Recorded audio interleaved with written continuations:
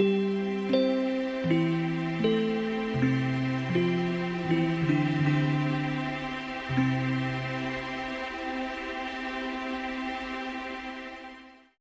I'm Pastor Amy Little.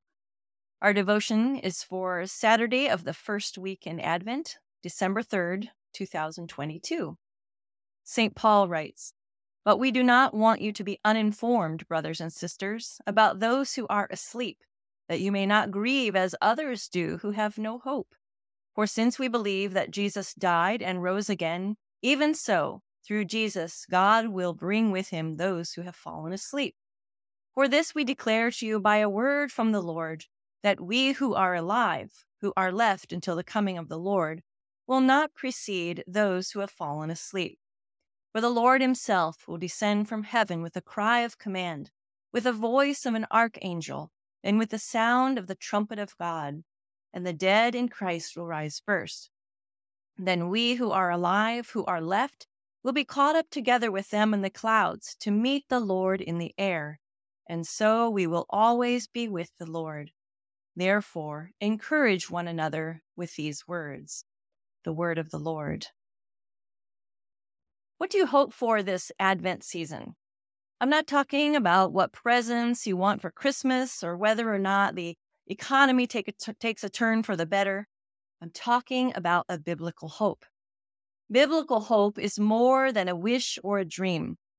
The hope of a disciple of Christ is rooted and grounded in a profound confidence in God's promises for our present and our future.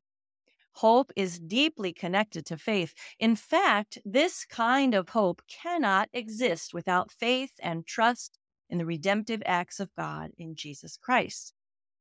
St. Paul wrote to the church in Thessalonica about this sort of hope.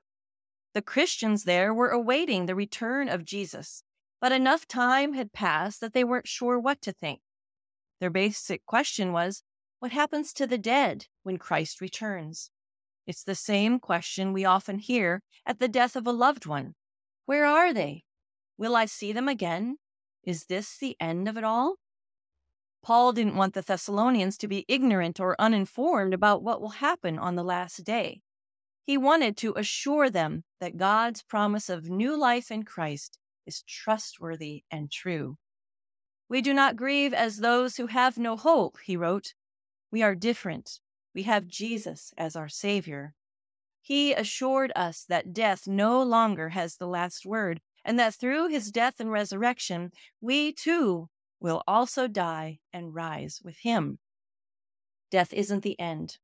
We will be together on the last day.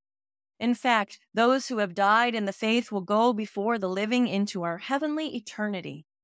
Our hope rests on a promise made to us by the one who destroyed the power of death. But this hope involves waiting and watching. This hope has a basis to it. It's not a matter of crossing our fingers behind our back and desiring a positive outcome. I can wish for something highly improbable like a winning lottery ticket or catching a fly ball at a Major League Baseball game. The chances of those events happening are very unlikely, but they're fun to dream about.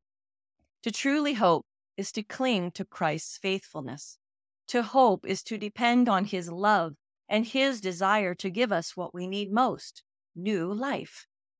I hope that Christ will come again soon to take us home where we belong so that we might experience the richness of his perfect love and life. What do you hope for right now? Will you pray with me? Holy Father, grant us a living hope in the one who came to earth to be one of us. Through his life, death, and resurrection, grant us the promise of eternity and all peace and light. Amen.